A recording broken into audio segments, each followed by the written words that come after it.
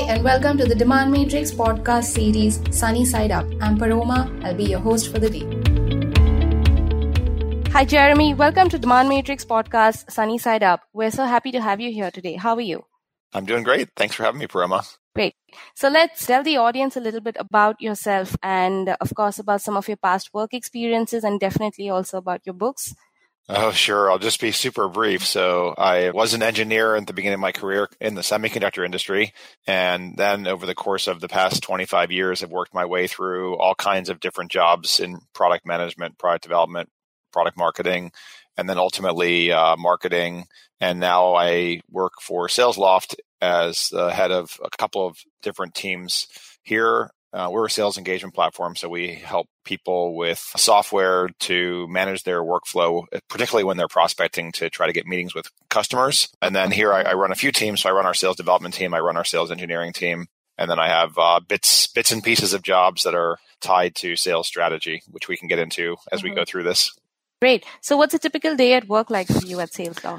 My days are highly varied. So yesterday I was up in Toronto. We were sponsoring a Modern Sales Pros event, which is a great online and offline forum. So I'll get involved in those sorts of field marketing activities.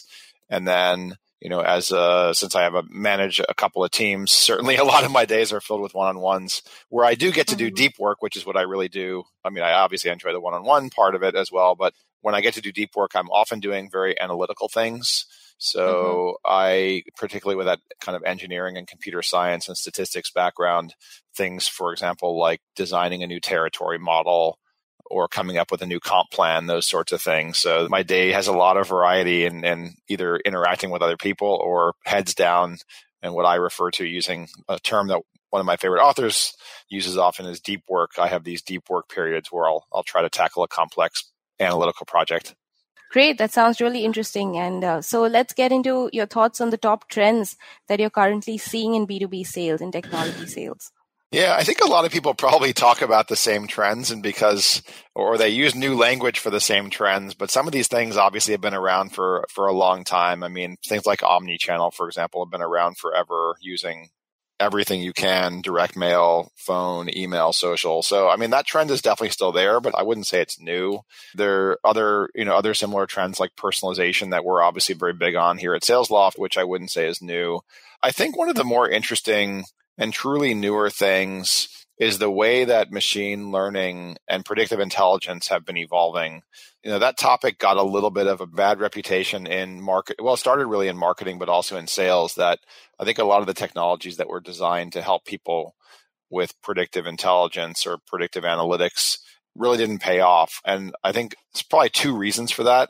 One is those models are only as good as the data that comes in, right? It's garbage in, garbage out. And unfortunately, so many people or so many organizations don't really have super clean Salesforce or CRM data, whatever CRM they're using, don't have super clean CRM data, not just at the contact level or the lead level, but also especially at the activity level, and then even ops, right, that get created just before a deal closes. So you can only really use those tools if the data is good. But then, even if the data is good, the truth of statistical modeling and social science is that you typically can't predict much more. I think being able to predict about 25% of the variation in something is considered to be exceptionally strong in the world of social science. So, you still got 3/4 of the variation in outcomes unpredictable.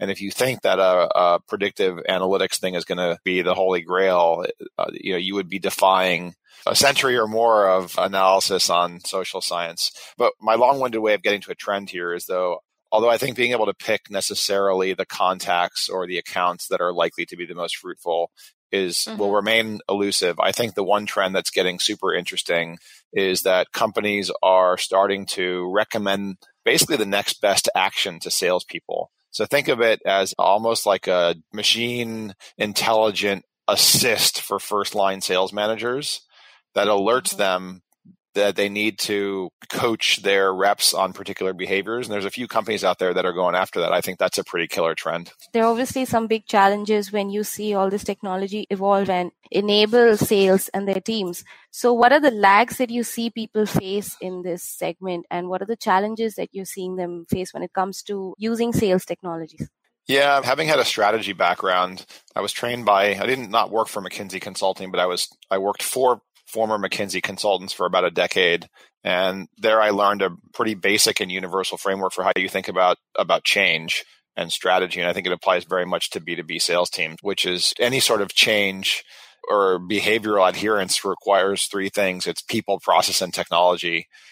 And I think the technology thing, if you look at any one of those grids, right, that have market maps or landscapes, like a sales tech landscape sort of a thing, there's hundreds of companies in there. I mean, you can literally find a point solution or a holistic solution to do anything. Like, you guys have great data on technographics, and I can find, other data on all kinds of other things, right? I mean, there's endless sources of data. Mm-hmm. There's endless tools that will help me do different aspects of the sales process. So I don't think we have a technology problem. If anything, we have an embarrassment of riches in technology. Where I do think we have issues, obviously, is on the people and process. I do see, as I interact with, customers and prospects, a real high degree of variation on process adherence. I was at last night in Toronto. That was one of the topics of discussion, was basically, a company had come up with a new sales process. And the biggest thing that they were wrestling with was making sure that their individual reps were adhering to the process. And they were putting in place all kinds of different things, to make sure that was happening. I think one of the more clever things that they mentioned was that they had codified many elements of the process into their CRM. And what happened is, as you completed different aspects of the process, which obviously required some kind of action on the part of your customers or prospects, that unlocked new resources for you. So to make that less abstract, you might have to have had a certain amount of progress in the sales cycle in order, for example, to unlock the ability to do a proof of concept or a trial. That you couldn't just do that off the bat, that a bunch of criteria had to be met in the system. So those were the sorts of things that I think are the challenge, right? Is getting the people to adhere to the process, assuming the process is defined to begin with.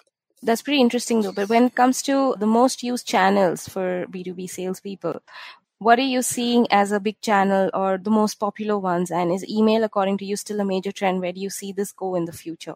I mean, obviously, the usual suspects here, right? So it's email and phone, I think, remain the dominant channels. Social is increasing, although people are realizing that there's probably a right way to engage and use social and many, many wrong ways. Texting seems to be gaining momentum. I saw an article or some research on LinkedIn that someone posted on LinkedIn earlier today about the, sort of the willingness of millennials to be permissive about getting text messages. So that's obviously there. And then you continue to hear, since direct mail died a few years ago in many ways, not completely, but in many ways, now it's a differentiating sort of thing. Yeah. So you see more direct mail. Email specifically, I think, it's continues to be a highly effective medium of communication. One thing we did find, we have the luxury of seeing literally hundreds of millions of, probably over 1 billion interactions between our customers and their prospects, phone, email, social touches, direct mail, and so on. And one thing that we found is that the one bad thing you can do is to be single channel. If you're email only, for example, your response rate drops by about 77%. Or if you're phone only, your engagement campaigns drops about 91%. So the key is not like it's one channel. The key is definitely multi-channel, at least email and phone, and possibly including social as well. So then what are some of the ways salespeople can implement innovation to these tactics using these channels? Yeah, well, I mean, I can tell you how we do it. Obviously, different strokes for different folks. I come from the marketing world, and in the marketing world, obviously, we were A/B testing everything. I think that philosophy of A/B testing has also come into the sales world. And then I also think about A/B testing in sort of two ways. One is I'll call it the prospective A/B test, which is you design the experiment, you execute it, you see what wins. I kind of like I'm going to refer to it as a retrospective A/B test, which is, you have a hypothesis that something is effective, and then you go look in data, right? You're basically doing a big data exercise to test that hypothesis. Many people would not necessarily call it A/B testing, but I like to refer to that as retrospective A/B testing because it allows you to test something on data that you otherwise would set up an A/B test on. So to make the abstract concrete there, we had a hypothesis about email subject lines, and we were wondering what is the ideal length of an email subject line. And so we were able to go into hundreds of millions of emails and look, okay, here's the reply rate to 0-word, 1-word, 2-word, 3-word, 4-word subject lines, and then discovered that the 1-word subject line by far has the best response rate. It's 87% above the average of reply rates when you use a 1-word subject line. And what were these words? So that's the double click is, first we found that, then we went and looked at what the words were. And it turns out that the most common best word, and it obviously varies based on the context of the email you're sending out, but the most common best word for prospecting was in fact your company name. So like, you guys might use Demand Matrix in your emails. We'll use SalesLoft, but yeah, your own company name is a great 1-word subject line. The other great 1-word subject line, or there are plenty of them, is to be very direct, to just say meeting, the word meeting in your subject line. That also gets a good response rate. That's wonderful information because I think that's something everyone struggles with. So thank you for that. And since you dip into all of this emails and all of these emails on prospecting, it would be great if you tell us about some email marketing best practices. Yeah, we've looked at many, and we've broken them down into a few different things. If you just think about an email, right, there's things like when you send them, there's things like the subject line, which we just talked about, the greeting, the body, and then the signature and beyond. So we broke them down into those things. So maybe is it okay if I give you one tip on each of those? Yes, that would be amazing. Yeah. Perfect. All right. So let's start with, there's so many things about in each of them, but I guess one of my favorites in when to send them is to make sure that if you're executing a multi-touch campaign, that you just make sure you space out your touches with increasing spacing. So, we looked at, again, hundreds of millions of emails and found that if you send an email like on day 1, day 3, day 5, where there's a regular pattern to the emails, they get a lower response rate than if you send, for example, an email on day 1, then 2, so you added a day, then add 2 days, so day 4, then add 3 days, so day 7, then add 4 days, so day 11, right? So you're basically giving some breathing room. And that breathing room helps pretty dramatically increase the response rate to multi-touch campaigns. So that's one of many email-related tips about kind of when to send them. The subject line we talked about, those 1-word subject lines are fantastic. The other interesting one is the single best thing that we saw in a subject line is when you use the word referred. Obviously, it's not because the subject line contains the word referred. It's because the salesperson took the time to actually get a referral. Then going on to greetings, we looked at whether just using 1 word versus using 2 words made a difference. So the example there would be just Paroma alone, or hi or hey or hello Paroma. So we found that 2 words is better than 1. And in particular, hey Paroma, so the actual word hey as opposed to hi or hello, ends up with the emails with the highest response rate. Wow. In the body, so many tips. I guess the best tip there is basically don't exceed 100 words in your email body. The sweet spot is between 26 and 50 words, which is a pretty tight email. And you're fine relative to average reply rates until you exceed 100 words. And at that point, your response rates tend to fall off the cliff. So keep those emails under 100 words. And then in the signature, the last tip I'll give you, unless you want to dig into more, is we looked at ways people sign off on their emails. So do they use best or cheers or sincerely or thanks or regards? I think you sent me one, have a good day. So there's all kinds of different ways people can do that. We found that best and cheers have the highest response rates. Another one is please advise. So if you have an ask in your email, rather than best or cheers, which are very good, try please advise. That has very, very good response rates. Interesting. So that's what we're going to do the next time around. Yeah, perfect. Let's talk about an age-old struggle between sales and marketing. There's always been friction between the two. What do you do at SalesLoft to deal with this? Yeah, I am now on the sales side. I have been on the marketing side in the past, and I have also been a CRO, so I had both sales and marketing. So I think I've experienced all of them in different instances. I think the answer is a pretty simple one, right, which is maybe 2 pieces. The constant communication that we make sure that our marketing team and our sales team have reasons to interact with high frequency. at that event I was at last night. I was there with actually one of our sales engineers was there. I was there. Our field marketing person was there. And then our person who's in charge of territory management was there. So we kind of had a great mix of holistically revenue ops people. So the communication is one piece. And I think that constant communication is one piece. Then the other thing is just to make sure that you're aligned on, both your KPIs and whatever critical initiatives you have. So a really good example of this at SalesLoft is that we have, like most companies, segmented our account universe into, we have tier 1, tier 2, tier 3, and then effectively the untiered.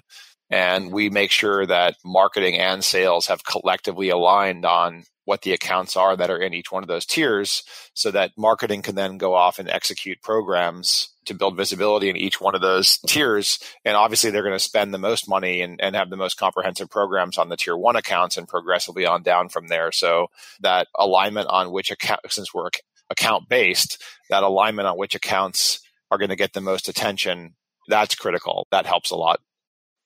Right. So obviously ABM is a core strategy for you at SalesLoft. Definitely.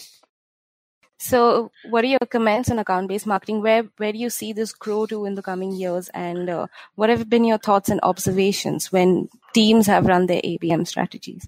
Yeah, ABM is so broad, right? For me, ABM is a little bit about that alignment I just talked about. So, with those tier 1 accounts, you're really going to do that ultimate high-touch campaigns, right? So think about all the facets that could be involved. If you're going to do search engine marketing, from digital to analog, but if you're going to do search engine marketing, right, you're going to maybe differentially target ads towards those companies that you want to go after, leverage retargeting and so on. If you're going to, you might have direct mail campaigns with them. You might offer to come in and run, benchmarks or training sessions or something high value ad on site for those really, really top prospects. I mean, there's amazing things that you can do, right? If you're coordinated in your campaign for those big accounts. And then on down, right? As you progress to smaller accounts, you're going to leverage less of that costly one-to-one personal stuff. Yeah. And you'll do more digital marketing there. So it really obviously varies, but I think that segmentation, identification of the accounts, scoring them. And by the way, that's something that's important that we do, which is we have a quite sophisticated predictive model that scores accounts where we do use stuff like what you guys do. We use technographic data, and we use the usual suspect stuff of industry size, geo, and a bunch of other factors. So we have about 10 factors in our model that we use in order to score accounts to identify which are the best ones to go after. Great. So do you want to talk about some of the most successful sales campaigns you've run at SalesLoft and some of the most marketing campaigns before that? Oh, goodness. Yeah. Even outside of SalesLoft, like some of my favorite marketing campaigns that I've seen are things where the vendor is able to provide something of real value, right? Like they're not just asking for a meeting and in that meeting, they're going to ask discovery questions and then do a demo, like something where they're giving real value. And one example of that I really loved historically was what HubSpot did with their marketing grader. I know, I presume that still exists. I think it was like grader.hubspot.com or something like that. And there you could go in and put in your website, and it would basically run through your website and figure out how you could optimize it in a bunch of different ways. And yes, that's lead gen for HubSpot. But even if you don't use HubSpot, you got a tremendous amount of value out of that. And that's a good example of an incredible campaign that I ran into that I think delivered value in a way that was real. That's a very clever one because once they've developed that, it's zero variable cost for them to generate new leads based on that. There are higher touch things people have done for me.